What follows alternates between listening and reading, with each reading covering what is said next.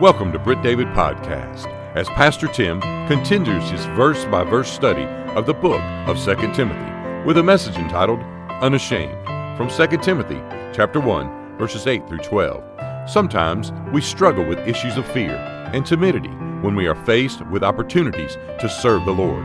Here in 2 Timothy chapter 1, Paul exhorts Timothy to serve without shame, and he uses himself and Onesiphorus as good examples for Timothy to model his ministry after. Here's Pastor Tim.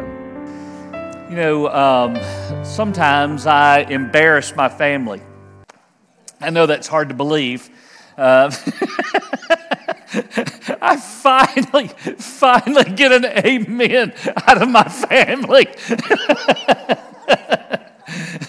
Usually if I have to go off on a trip or something, Dina would usually just say, just don't do anything to embarrass us. I don't know why she says that anymore. You know, Megan, you're going to love this. Okay, you're probably not, but I'm going to tell it to you anyway. So when I go to a Braves game, I go when the Reds come. So I don't go to Braves games, I go to Reds games. Yeah, and so Megan, I wear my Cincinnati Reds hat. I wear my Cincinnati Reds shirt. Sometimes I even wear my Cincinnati Reds shorts up there. I cheer when nobody else is cheering, and I boo when nobody else is booing. You know, I just am. I'm a man on an island all by myself out there. You could say for sure that when it comes to that, I'm unashamed. You know, and we typically are, aren't we? For whatever it is that we are fans of, we find ourselves willing to talk about those things, even embarrass our loved ones through the midst of those different kinds of things. When it comes to Christ, however, sometimes we're not quite as vocal, not quite as forward in our expression of our loyalties and our cheering on, if you will. That's where we are tonight in this passage, where twice you get to see this exhortation that Paul will give to not be ashamed. In fact, he's going to tell Timothy, do not be ashamed. And then as we get to the end, that's at the beginning of the passage, we get to the end of our passage tonight, he's going to use himself as an example, and he's going to say, I'm not ashamed. And then in a passage, in a section, a verse that we're not going to get to tonight for sure, down in verse number 16, he's going to use Onesiphorus, and he's going to say, sorry. That's bad for you in here. Sorry to you at home. That was rough. I know you've turned your volume down now. I could feel it coming. I kept thinking, I'm going to stop it. Onesiphorus, he tells him not to be, or he says, Onesiphorus is not ashamed. So what he's saying is, Timothy, you don't need to be ashamed. And here are some examples all around you of people who are not ashamed in their walk with Christ. Timothy kind of seems, as you read through both the first book and the second book, seems to have a little timidity about him. And that sort of can get misconstrued sometimes as being ashamed. You know, sometimes if people are very introverted and very quiet, you know, sometimes that gets misunderstood, you know, that they're not enthusiastic, or they're not excited, or they're not this, or they're not that. And so Paul makes sure to tell Timothy, even in the midst of you trying to stay quiet and kind of fly below the radar, don't be ashamed of these things. Let's look at it together tonight. In fact, there are 6 different areas tonight in these verses that I want to give to you that I think that we are to be reminded that we are not to be ashamed. The first one is this: don't be ashamed of the cross. Don't be ashamed of the cross. And what I don't mean by that is, well, I wear a necklace, you know. I mean, I've got a little cross hanging from my mirror in my truck, you know, or I've got a bumper sticker, or I've got a window decal. That's not what I'm talking about. I'm talking about Jesus going to the cross. I'm talking about that element of execution that Jesus goes through for us. Look at your passage. Verse number 8, 2 Timothy chapter 1. Therefore, here's our verse, here's our exhortation. Therefore, do not be ashamed. And specifically, he says, do not be ashamed of the testimony of our Lord. What is the testimony of the Lord? The testimony of the Lord is the gospel. It's Jesus on the cross, in the ground, raised from the dead. That's the gospel. And he says that's what we're not to be ashamed of. We're not to be ashamed of that testimony. Don't be ashamed of the fact that Jesus bore your shame on that cross. The shame that you should have over your own sinfulness or your own waywardness, those are the very things that he took to the cross and that he bore on himself. He's taken that already. So he says, don't be ashamed then of the cross. It was necessary for your salvation. Don't be ashamed in this temporal life of the things that are eternal. It's through the cross that we have eternal life. Not to be ashamed of that. I don't have to have a cross that's all decorated up and fancy and nice. I'm reminded that it is the instrument of death. It is the instrument by which Jesus pays for my sins. It's a constant reminder that that's my cross. That's what I deserve. That's my sins that placed him there. I can't be ashamed then of him going to that cross and fulfilling that all the way out so that the testimony of the Lord is the death and the burial and the resurrection of Christ. That's why Paul would write to the Romans and tell them, "For I am not ashamed of the gospel of Christ. It is the power of God for salvation for everyone who believes, for the Jew first and also for the Greek." We are not to be ashamed of the gospel or of the cross. Number 2, don't be ashamed of your co-laborers. Don't be ashamed of your co-laborers. Look at what he says as he finishes verse number 8. Do not be ashamed of the testimony of our Lord, nor of me, his prisoner. Don't be ashamed of me either. You know, sometimes we can be ashamed of those that we are around. Maybe somebody is, like the Reds fan at the Braves game when it comes to spiritual matters, And, this person maybe is more abrupt than you are. This person is louder than you are. This person is more confrontational than you are. And you kind of want to take a step back because that's not your nature that God's given to you. But that's the nature that God's given to that other person, right? Not to be ashamed of that. God can use an introvert. God can use an extrovert. God can use somebody who talks all the time. And he can use somebody who hardly ever says a word. He can use anybody at any time that he wants to. And it's those different kinds of people who will reach different kinds of people. Listen, if the whole church were just like you, then what's the need for everybody else? That's why in the Bible it uses an analogy of the church as like a body. And he said the body has lots of different members, Their eyes and nose and ears and fingers and toes and all kinds of different parts of the body. And he says if every part of the body was the same, then what's the need for the rest of the body? We're all different. So don't be ashamed of one another. It's a way also of being able to say, don't be ashamed of your church. This is a great church. Nothing. This is it is a great church. In fact, we're going to find in the very next chapter, he's going to refer to the church as a great house. This is a great church to be a part of. I'll not be ashamed of those things, even when things don't go exactly the way that I want them to. This becomes my church family. We are then co-laborers, one with another. You may work better with some than you work with others, and that's okay, But I'm not to be ashamed of them.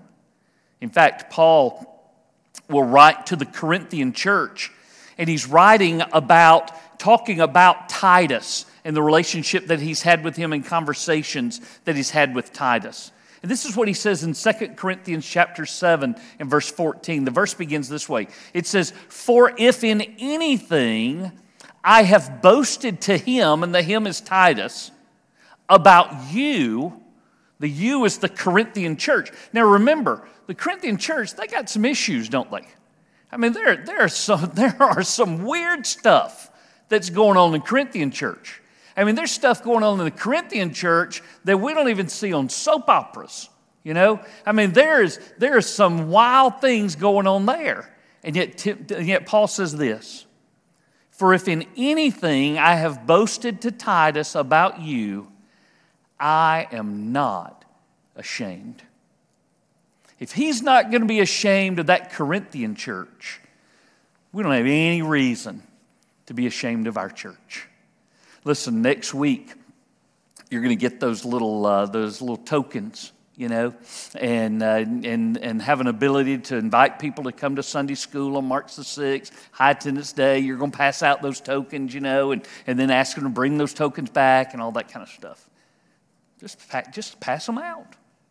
Just give them, you know. You got some of those little cards that's got the church service things on. Just pass them out. You know, you can do that. Right?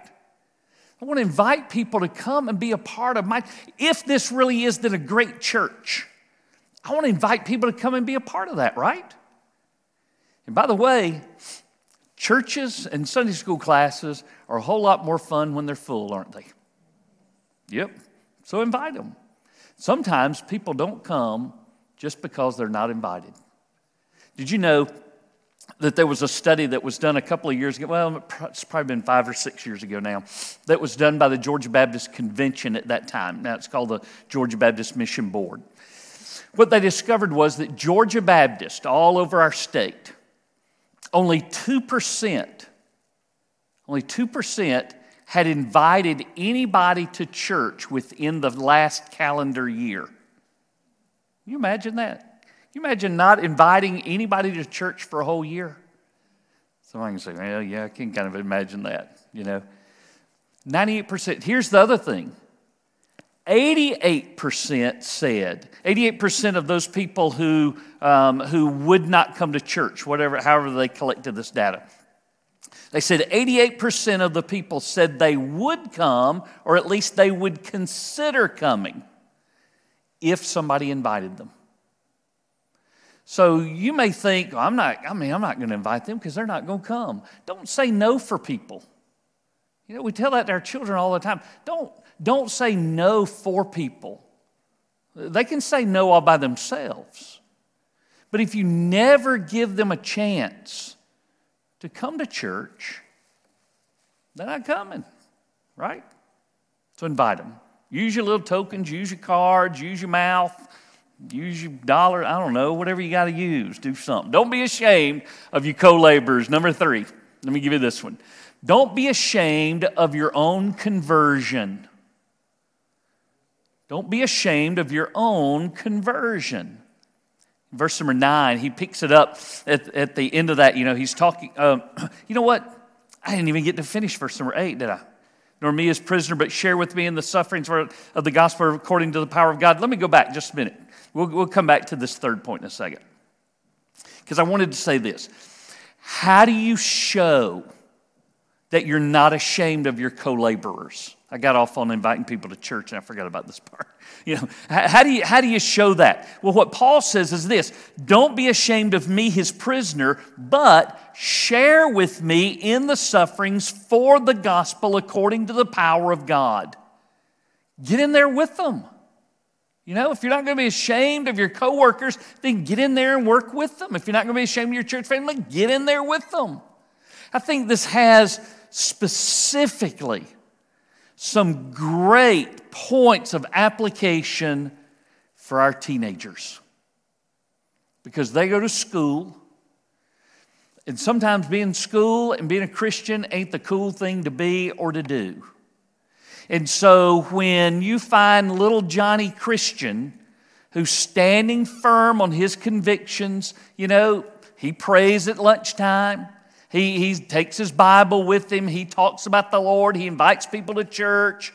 You know, and all these other little chumps that are in school with him, you know, make fun of him, ridicule him, you know, push him around, knock his books out of his hand, you know, whatever it is that they're doing to little poor Johnny Christian, you know.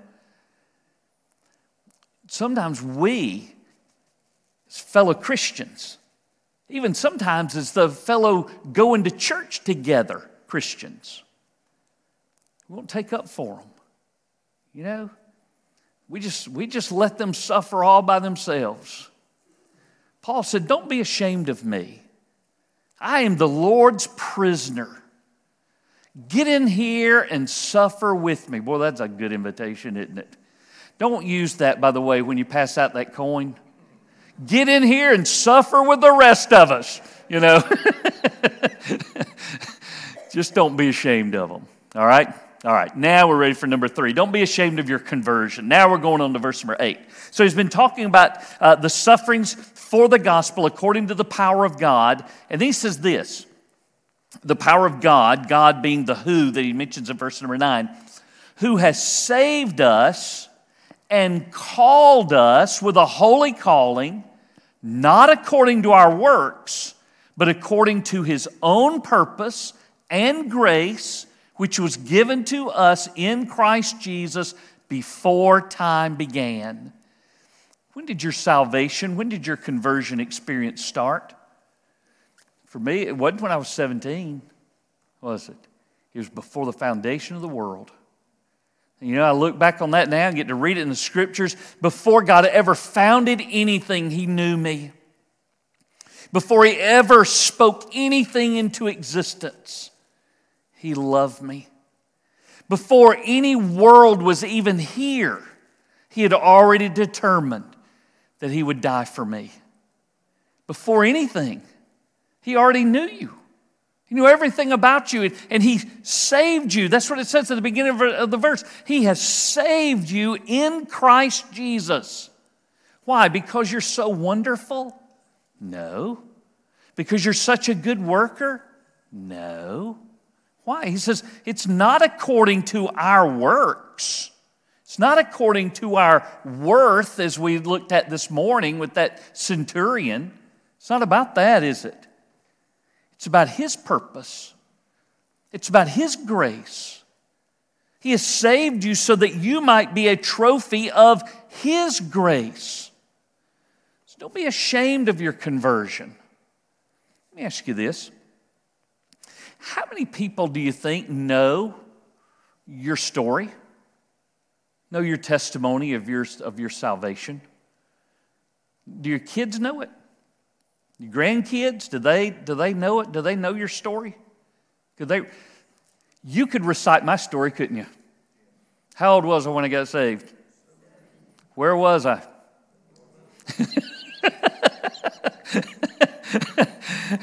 Y'all know because I tell you all the time, right? That's the same reason that your kids ought to know. It's the same reason that your grandkids ought to know. Because you tell them. I think one of the most difficult issues about pastoring and funerals is when you really just don't know. You know? You don't know their story. You never heard their story. You never heard them talk about their story. You don't know how old they were. You don't know what their circumstances were. You just don't know. Who else is going to tell them? You know? That's you. That is your story. The best way for you not to be ashamed of your conversion is to tell people. Now, you may be, I've heard Dina say before, she'd say, I don't have a good testimony. You know, I don't have a good testimony because I was saved when 9 years old in Vacation Bible School. I never drank, never smoked, never did drugs, never, you know, I married the wrong man. But, you know, other than that, you know, I've lived a good life. You know, She didn't do anything. She's not got a testimony, certainly, that churches would pick up and say, hey, would you come speak to our church? You know, I got saved when I was 9 years old at Vacation Bible School. Let's go home. You know, it's not the dramatic, is it? But man, how I wish I'd gotten saved when I was 9 years old. Think about all the stuff that you would have missed out on. Think about all the stuff that you did miss out on, just simply by waiting. Listen, whatever your story is, it's a good story. It's your testimony.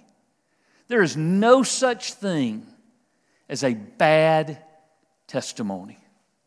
None. If it's true and it's accurate, there is no such thing as a bad testimony. And people need to hear it. Don't be ashamed of your conversion. Join us tomorrow as Pastor Tim continues his verse-by-verse study of 2 Timothy. Pastor Tim would love to connect and share with you about a personal relationship with Jesus Christ and how you can know that Jesus is your Savior and Lord. That address is churchoffice@brittdavid.org. We are located at 2801 West Britt David Road, Columbus, Georgia, 31909. Thanks again for joining us here on Britt David Podcast.